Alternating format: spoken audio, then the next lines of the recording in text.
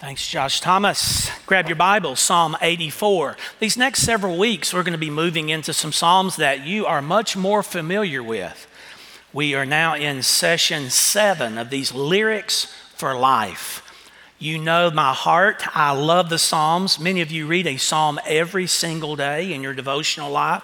And let me tell you something, that's a powerful thing to do because the Psalms are filled with helps for us in our daily life. We come today to Psalm 84. Now let me just tell you the struggle that I have personally with Psalm 84, and that is, how do you approach Psalm 84?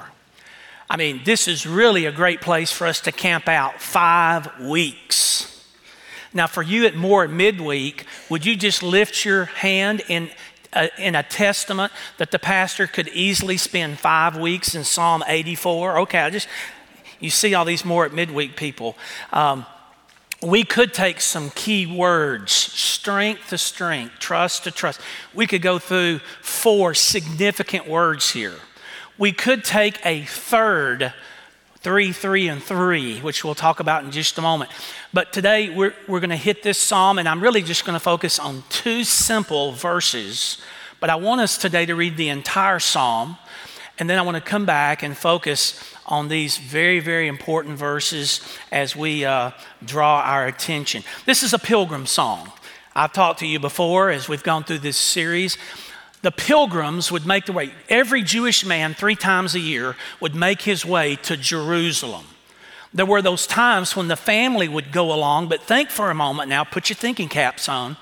It's tough when you have livestock and everything else to take off on a week and a half, 2-week journey to Jerusalem. There was work that had to be done. So often the wife and children would stay behind. At other times the whole family would go. But in doing so, these Jewish men would make their way, and along the way they would sing. And many of these psalms are what we call pilgrim psalms. They were actually songs that were sung on their way to that great ascent to the city of Jerusalem.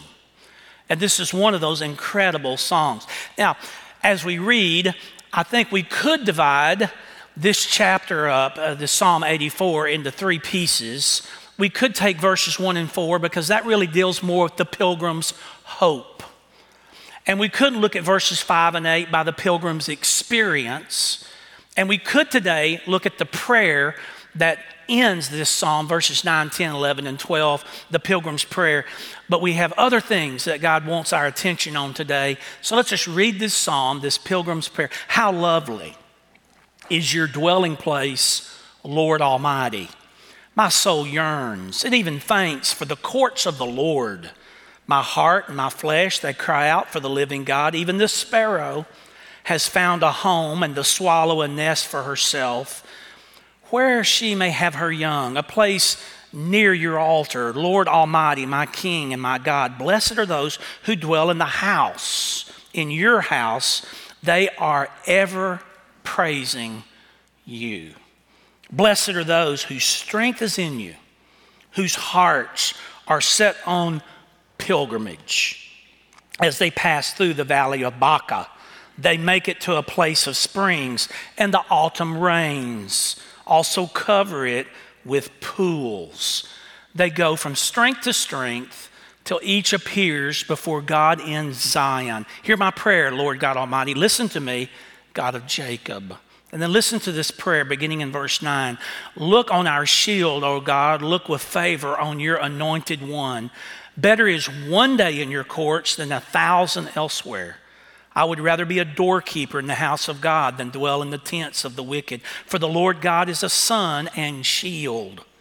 The Lord bestows favor and honor. No good thing does he withhold from those whose walk is blameless. Lord Almighty, blessed is the one who trusts in you. What a wide array of lyrics. And for us today, I just want you to rivet your attention primarily today to verses 5 and 6. Because in the middle of this psalm, there is this what we call the experience section of the psalm. It's reflecting in the psalm with lyrics about some challenges in life. And today that's what I want to draw from our text. All of us have troubles in life. Not one of us goes through life without some troubles. In fact, when you come down to that location, Valley of Baca, by the way, only time ever mentioned in the Bible, this Valley of Baca. How many times is it mentioned? One. One time right here in Psalm 84. We don't know the exact location. Could be referencing the Valley of Achor or one of these valleys going into Jerusalem, but we do not know. But most scholars would suggest it is probably a definitive place on the way to Jerusalem that no doubt was a very dry valley, and these pilgrims recognized it and they knew it. By the way, that word Baca, that Valley of Baca, represents a place of sorrow, literally rendered there place of weeping place. Maybe you've heard pastors preach on this particular verse, and maybe they use that weeping or that sorrow theme. And certainly we are going to look at this concept of trouble today. You remember what old Phillips Brooks, the preacher of an earlier generation, said? He said, look around you in the pew. In every pew sits a person with a broken heart. In every single service, we're mindful, our leadership team here at the church, we know every single service someone comes to us with a broken heart. There is trouble around us. Sometimes trouble overcomes us with one simple medical test, and the C word is announced. Sometimes trouble comes with a very soft, subtle voice, like a soft breeze. I no longer love you. I want a divorce. He's on drugs.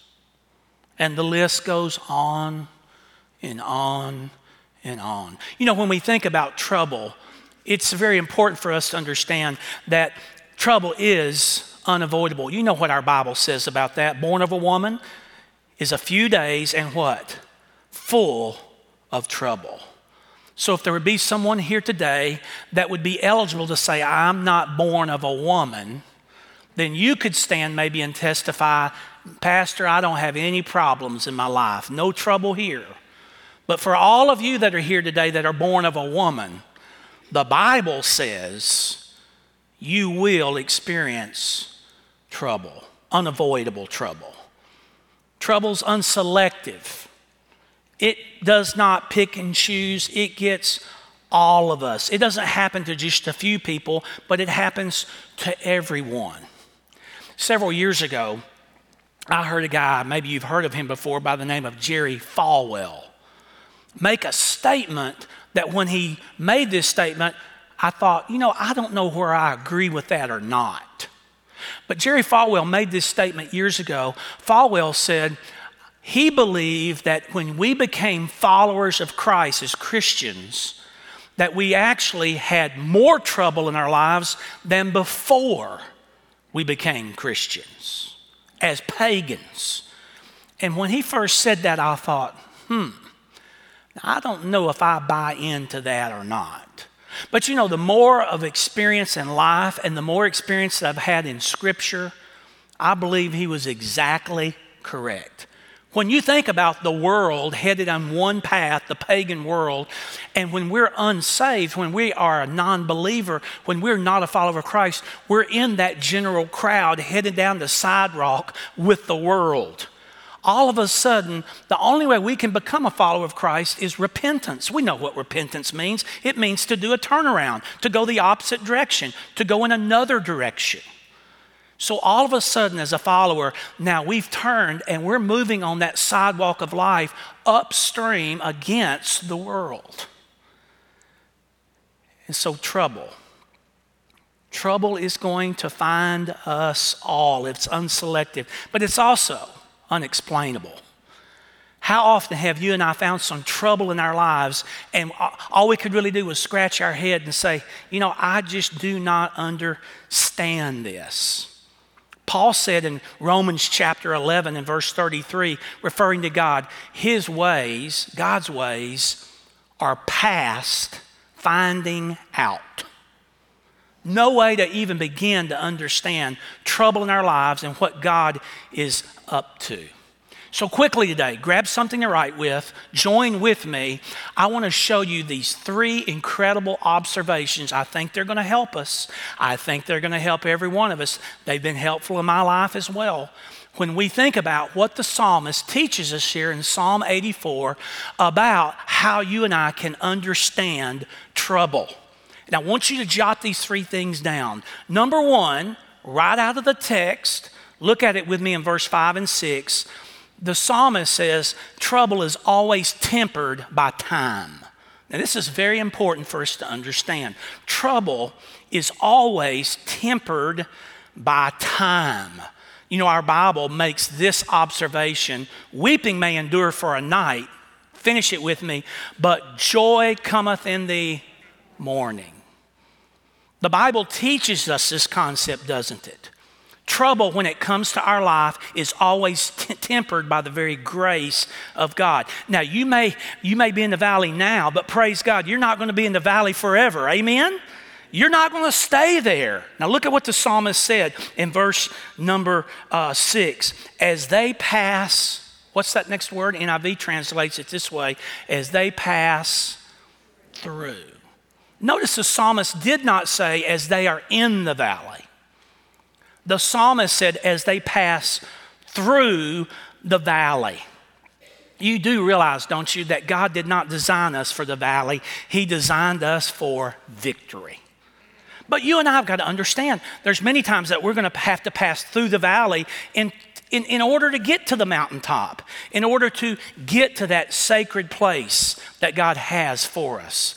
I don't know about you, but man, the music the last several weeks has been spectacular. Can I hear an amen to that? So good. Josh, our musicians, such a blessing. I don't know about you, but I look forward to coming in here and worshiping. And the music sets the very tone for God's word for us in our worship. And it moves us somewhere, doesn't it? And I love that. But with that in mind, as great as it is, I've been thinking about writing another book this year. Many of you are not aware, but this fall, we're going to be doing the anchor part of a brand new book that I'm going to write on Joshua. 20 weeks I'll be spending it with Joshua with you, and each one of those sermons will become a chapter for us. But I'm thinking about writing another book as well. And I think it's going to be the best-selling book of all time in church history. Here's the title of it: 100 Psalms that you can sing while sitting down.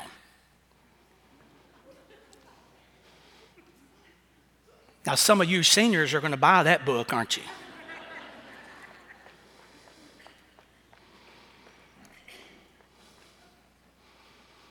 Somebody asked me the other day, they said, Pastor, why do we have to always stand up when we sing? I said, well, you don't. You can sing sitting down. But you know, I don't know whether we stand up or sit down. But I know this: I'm so thankful for a worship pastor that selects music that has such great theology. So much of our music today is about the here and now. That's the tone of it. Now that's not unimportant. That is important for us to take God's word and have application to what we're facing now. But so little music today focuses on a broader picture, not just of the here and now, but the days to come.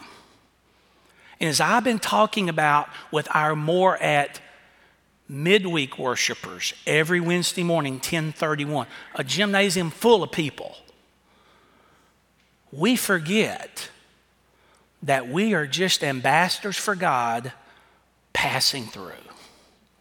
2:00 today, I'm going to stand by the side of the bed of one of our members that's near death. Barring a miracle, the Lord's going to reach down in the next few hours and going to take him on into glory. But you know, every one of us is going to come to that point. It may be at age 86, it may be at age 53, it may be at age of 37, but we have a set number of days here on earth, and all we are is an ambassador for the Lord. We're just passing through. We're not here for the duration. And that's so important for us to remember when it comes to trouble. Trouble in your life is always on a clock. Trouble is tempered by time. Jot this second very important truth down. It's important. Trouble can cause us to confuse. Now listen to these two words. Trouble can cause us to confuse process and purpose. Process and purpose. You and I need to be able to distinguish between these two important concepts when we are in the midst of trouble. Go back and look in verse 5 and 6. Blessed are those whose strength is in you, whose hearts are set on the pilgrimage. Now there's the launching pad for us, that word pilgrimage, journey, if you will. Maybe another way to term this process and purpose is these two words, journey and destination. We do understand that God takes us on a journey. He takes us on a process in order to accomplish His purpose, to get us to purpose, to get us to a destination. Then verse 6, there it is again. We're passing through the valley, but we know the ultimate. There's an ultimate destination. In this case, for the pilgrim, it's the city of Jerusalem. It's a central place where God's presence is with His people. You see, process is what God uses to always get us to His purpose. Now, I want you to jot down some things that we've learned about this very important process. 3 little quick things that I think will be helpful to you. When it comes to process over purpose, the first thing I think that's significant is for you to jot down is this: process is unseen. And let me explain that to you. Process is unseen. We just are not able to see when we're in the midst of a process. Now, you and I have perfect vision when it comes to 2 of 3 elements spiritually. We have perfect vision. And that is, first of all, we're able to do a good job of looking back. If I were to take one of these microphones over here and bring out a stand and put one over here and one over there and say, I just want to start right here with Rachel. Rachel, I want you to come up and give testimony to what God has done. Rachel, has God been good to you? And Rachel, look at her bobbing her head. Yeah. And Rachel would have no loss of words to come up and say, just share with us, just in a couple of moments. And finally, she would continue to share how God's been good to her and continue. And finally, I'd just go sit down over there by Josh and get my water bottle, because she would go on and on, but it wouldn't start there. Becky, do you know how God, and even our bass guitar player could give some testimony today about how good God's been to him. He's got his arm around how good has God been to you. James Taylor. We have great vision when it comes to past work of God in our lives. What has God done? Man, we can give testimony after testimony. We can testify of what God's done for us. Great vision, almost perfect vision. But we're also almost perfect when it comes to looking forward. When we think about God's return and that excitement in our hearts in terms of what God is going to do, we see very well through the eyes of faith for a future day. We use the H word quite often. We're looking forward to heaven. There's a good word that you can use and use boldly and proudly, that we're going to live forever with eternal life with the King of Kings and the Lord of Lords. Our vision, we're able to see that, we're able to feel that, we're able to sense that. But there's a third vision that we just cannot see. And so often that is what God is doing in the moment. You see, this third direction, what is he doing now, is the one that is so troubling to us, so confusing. We have to make guesses. We don't have the Word of God to tell us in April of 2021 what God's doing. It tells us what God did. It tells us in our Bibles what God's going to do, but oh yes, we can take the principles, but there's not a sketch in some book of the Bible about 2021. And because of that, the process and the journey is so difficult for us. Gosh, it was about 8 or 9 years ago. One of the men in our church was one of these big Gideon workers. I've always appreciated the work of Gideons. And he came to me and he said, Pastor Mike, we're going to have the Southwest camp meeting for like hundreds of camps all over Arizona and New Mexico. And they're all coming here to this big hotel in Albuquerque. And I want you to speak. I said, man, I've never spoken at a Gideon's regional conference before. He said, I'll just be you. Now, what does that mean exactly? Just be you. And so, come to find out, man, this wasn't any little small deal. He told me, he called me the week before and then the day before. And he said, here's kind of the general selection. And he says, what we have is we have these breakout sessions, and then everybody comes into a 2-part general session, and I want you to speak in this general session. And he said, it has two pieces. I said, okay, I got it, 2 pieces. And he said, you have to go exactly about 28 minutes now. And he said, Pastor, I'm asking you 28 minutes. I said, well, that's just 1 point for me then. I'll just do a 1-point message. And he said, then we're going to take a break and everybody's going to come back in there. And man, sure enough, I went down there in this big grand ballroom. There were hundreds of Gideons. They were dressed up, had badges on. And as soon as I got up there in this ballroom and I started speaking, this is no joke, I looked back there on the left side. It was kind of like this. It had 3 sections of chairs. Over here on my left, about halfway back in a chair right on what they called an aisle. How would I say this? My wife is in here. Because when I go to lunch, she's going to say, you shouldn't have said that.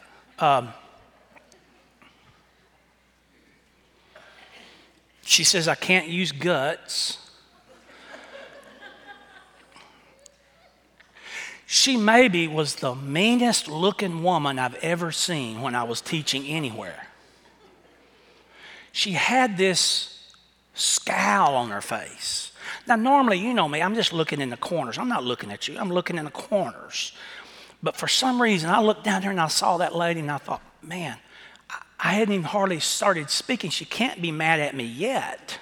Maybe she saw in the program I was from Albuquerque's First Baptist Church. Maybe she doesn't like Baptists. I was thinking about that. And every time I'd look over at her, boy, she just had a real ugly, like she was unhappy. And so at the end of that session, everybody jumped up, potty break. They had refreshments. And they blew a trumpet of all things to bring people back. When you hear the trumpet now, come on back in. They had a trumpeter in there. One of the Gideons blew the trumpet. And so everybody came back in. And sure enough, there she was. Same kind of countenance. Boy, I thought, man, that lady, she's upset. Well, as soon as that thing's over, the guy that asked me that was kind of over the event, he came up and he said, now, Pastor Mike, I'm going to ask you before you leave, stand down here. We want our Gideons to have what we call Gideon's greeting. Well, I know what that is. That's just after church fellowship. That's where everybody lies and tells you how good the sermon was. And you had all kinds of people that came up there. One man came up and said, Brother John, I'm going to be praying for you in the days ahead. And I said, well, it's Brother Mike, but thank you anyway for the prayers, you know. All that stuff was going on up at the front. But, boy, I looked up and here she was. Now, I'm not joking with you. Here she was. Back there at the back. had that old scowl on her face. When everybody had just John Wofford, the guy that asked me, was the only one standing up there. Here she came. She stuck that hand out.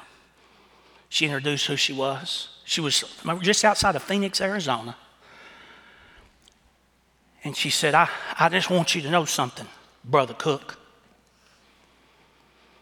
She said, I almost didn't come to this gathering of Gideons. My husband's been, well, she said, my former husband. Well, I guess she said he's still my husband. But she says after 43 years of marriage, he died just about 3 weeks ago. And she said, your words today encouraged me like you can never, ever imagine. And when I got into the parking lot behind that hotel and got in my little green Jeep, I just want you to know I just fell apart emotionally. Because there for almost 2 hours, I looked at that lady and I judged her. She doesn't like me. I had no idea what was going on in her life. But I'll always remember that because you see, you and I need to understand something. We do not see well at all. The process is unseen to us. And I took that from that day that, before we judge the pastor, you have no idea what kind of spiritual baggage the pastor is carrying on any given day. We've got to treat everyone with grace. The process, did you get that down, is unseen. But can I just suggest something else to you? The process is also unhurried. Now that's important. It's unhurried. The Bible says, be not weary in well-doing, for in the due season, did you get that? In due season you'll reap if you faint not. You cannot hurry the processes of God. Why? Because God designed it. It's not going to happen until God's determined it's ready to happen. God is never in a hurry. At 4 o'clock somewhere in the morning, my little quick 5-minute devotional today. Sunday's my quick devotional day. I have a few other things to do. But I still spend that time with God. Away from the sermon for just a few moments was on Abraham. And I really had kind of forgotten about the fact that God told Abraham at one point, your whole people, the father of these people that you are about to be the father of, they're going to spend years in bondage. God told Abraham that 425 years or so before God's children were ever in bondage. It just reminded me, God's never in a hurry, is he? But we get so impatient. You can't hurry the process of God. I'm just looking around here at there's so many great ladies in here, and most of you that I'm looking at have children. Now you have grandchildren. But for all of you that have birthed a child, would there be anyone that would stand today and give testimony that at some point during that pregnancy you got down on your knees and you prayed to God Almighty and you said, God, would you elongate this pregnancy to 18 months?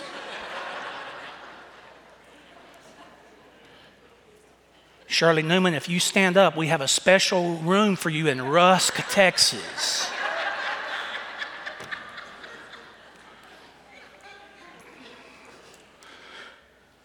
No one prays that.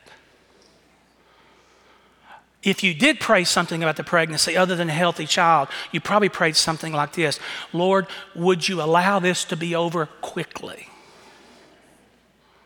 Maybe a 3-month pregnancy, full development.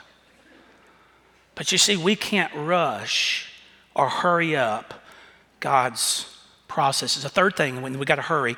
Process is also, listen to me, almost inevitably it is unenjoyable. Process is usually not a very enjoyable thing to us. We like the purposes, we like the destination, but we don't like the processes. these students sitting here today. They don't like going through algebra or geometry. They don't like going through acne and adolescent life many times. But believe it or not, there's going to be something at the end of the rainbow. I was watching yesterday. I finally got to see just a few minutes of TV. And one of my favorite things to watch each year is the Masters. As you know, they have limited commercials. Woohoo! Praise the Lord for that. But I was watching those guys, and they zoomed in on a couple of these young golfers, and man, I couldn't believe my eyes when I looked at the size of their arms. You know, there was a time when golfers were scrawny, and I mean that. They were scrawny. In fact, a lot of people don't even think golf is a sport. But now you could get a whole football team out there on the PGA Tour, and man, those dudes are stout. And as I was looking at them, I thought, how did those guys get to be that way? Well, if you look carefully, there's 6 18-wheeler trucks that are always parked at every PGA event. 6 of them. And they have the most sophisticated training equipment in the world in those 6 vehicles. And so we don't see Rory at 4 a.m. in truck number 3 on certain search machine. And they all have physical trainers. And I bet not one of those guys got up at 4 a.m. during the Masters and says, man, I'm so pumped about getting on the treadmill. I'm so pumped about doing squats. I'm so pumped about this fitness. I'm so pumped about this 5-mile run. But boy, you let one of them put on that green jacket, bank that $1.58 million check, and suddenly the process is all worth it. But we don't like the process. Let me just say one other thing, then we got to close. They're going to blink that little red light on me on the balcony there, so I got to hurry. Did you get trouble is tempered by time? Did you get that? Trouble can cause us to confuse process and purpose. Man, I hope you walk away with that. That's so important in our lives. Number 3, trouble always arrives, listen now, with some opportunity. Trouble always arrives in our lives, it's important, with some opportunity. Now, I want to give you a little scriptural insight here. Go down to verse number 6. We've talked about this valley of weeping, this place of sorrow. Maybe one scholar, Corson, said, hey, maybe it was a partial graveyard. Maybe it was this dry, barren, 25-mile stretch between 2 ridges of rocky area with no water. And maybe not only did people die there, but maybe this was a place where so many people brought their loved ones to be buried because they were broken in sorrow. We don't know. But I want to give you some insight into the end of verse 6 and make it a place of springs. Now, we know that evidently this valley was a place of barrenness, place of dryness. You don't make springs. There's either springs or there's not springs. And then it goes on with this phraseology. The NIV says the autumn rains also cover it with pools. Listen to what the King James says. They make it a well. The rain also fills the pools. Dr. Cole down here at New Orleans was my archaeology professor. I didn't do well in his class. I didn't like archaeology. I didn't care what a Negev was. He was always trying to get me to go to Israel with him and a bunch of students. We got a tell. I said, a tell's nothing but a bunch of dry sand that you have to shovel up in that heat down there. I know what a tell is. But Dr. Cole shared something with us that was really remarkable. It really changed my life about this phrase. You see, when you look at it, even though there was no rain, one thing about this region, is about 80% of the time they have, and East Texans will understand this, they had extremely heavy dew. And so it was not anything unusual to get up even in the barrenness in an early morning, just as the sun began to break, and to see the ground like a light shower had fallen on it. And I really believe the essence here is that as these pilgrims passed through, what they would do, even though they were in a place of no water, they would get down and they would take some kind of small utensil. And they would dig out, the Bible refers to it here as a well. They would just dig out a small, shallow crevice in the ground. And the next morning, especially the morning of the heavy dew, the light shower, there would be water in that small well. And so they would lean down there and they would drink from it.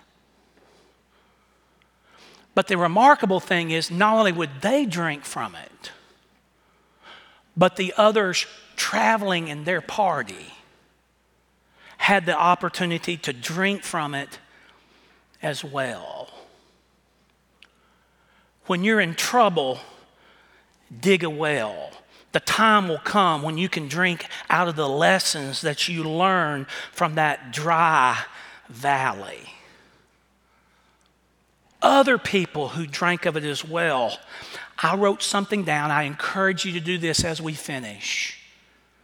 It's a hard thing for us to ever stomach. It's a hard thing for us to ever accept. But I suggest to you, and I believe it with all my heart, sorrows we quite often that are designed for us really are designed for a lesson for another. Sorrows, trouble, and hardship in our life, even though it happens to us, I would suggest to you that often it's really intended for a lesson and help for someone else. Jot this down, 2 Corinthians 1:6. Listen to what Paul said. If we are distressed, it is for your comfort and salvation. Do you think it's possible that in the process at times of trouble that God is doing, remember we can't see it. Trouble's unseen to us, not the trouble part, but the process. But it provides us an opportunity to help someone else. Now, Pastor, let me make sure that what you just said, I heard it correctly and process what you said. Did I hear you say that I'm going to at times potentially experience some trouble in my life, that the intent really is that I walk through that to get closer to the destination that God has for my life, but more importantly, so that I can help someone else?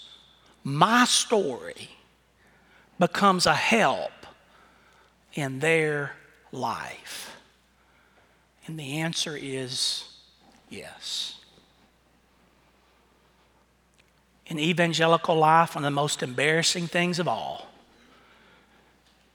is for a lady to say, you know what? I had an abortion.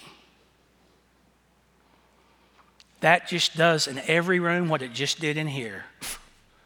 You put your keys down, you got still, and you start staring at me.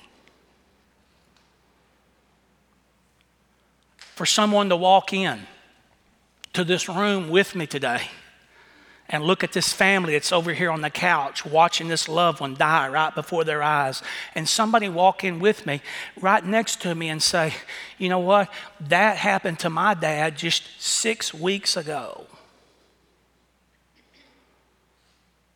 What would that mean to that family that's about to walk through this? And the list goes on and on. Cancer, death, aging parents, Alzheimer's, dementia, widowhood. Could it be that as the psalmist, the pilgrims made their way up to that ascent to Jerusalem, and they came to that valley of dryness and sorrow, that the little well was just a reminder, as God would fill it up time and time again faithfully, of God's incredible faithfulness to us while we're in the journey. Pray with me this morning. Lord, thank you for these few moments in your word. You are truly an amazing God. Is there someone here today, Lord, that's struggling? Trouble has found their way into their life. They're embarrassed. They're hurt. They're wounded. They feel like they were mistreated, or maybe even more painfully at times, they feel they have mistreated someone.